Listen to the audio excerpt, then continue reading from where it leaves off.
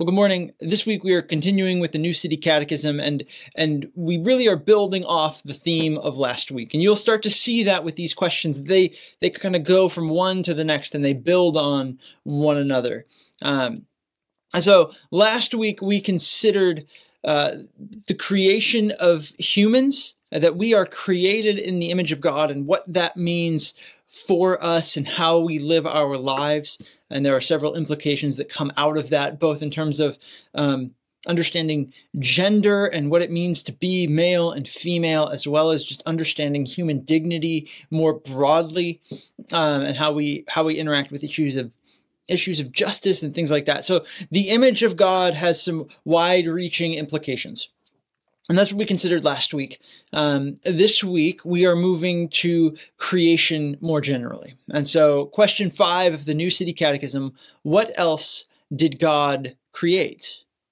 And the answer, God created all things by his powerful word, and all his creation was very good.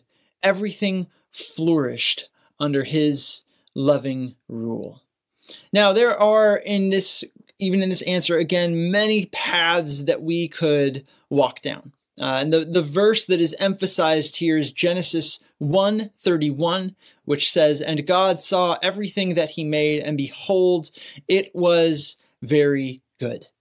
When it comes to discussions around creation and what Scripture has to say about creation, there are several paths that we could find our way down.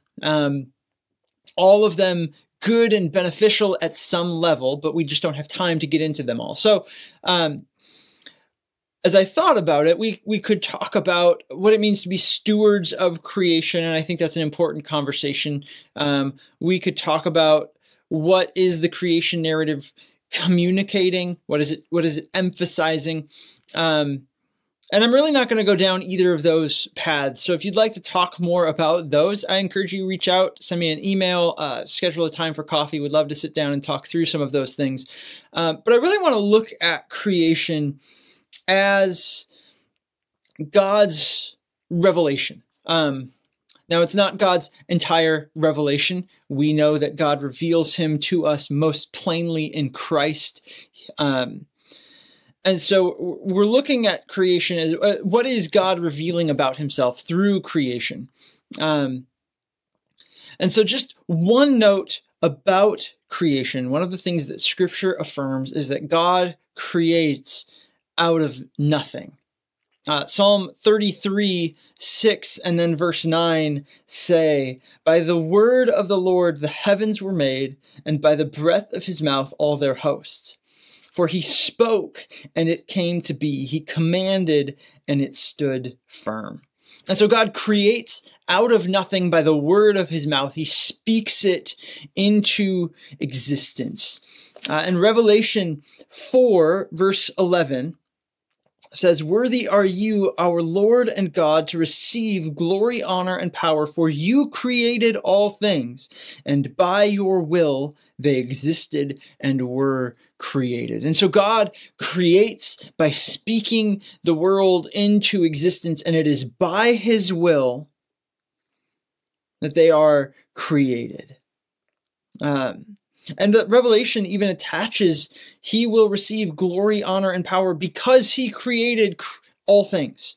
And so because he is the creator, the right response is to respond in praise. And really that's where I want to emphasize. God's revelation through creation is he reveals aspects of his own being. In Romans chapter 1, it says, verse 20, "His invisible attributes, namely his eternal power and divine nature, have been clearly perceived ever since the creation of the world in the things that have been made." And so God reveals things about his character through creation. Specifically, according to Romans 1, he reveals his eternal power and divine nature by the things that have been made.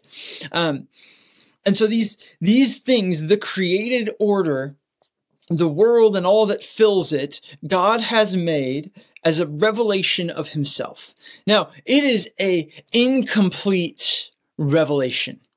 It is, according to this Romans passage, actually, if you look at it kind of from verse 18 down through 25, we landed right in the middle, but we see that 18, the wrath of God is revealed from heaven against ungodliness and unrighteousness of men who by their ungodliness suppress the truth. For what can be known about God is plain to them because God has shown it to them.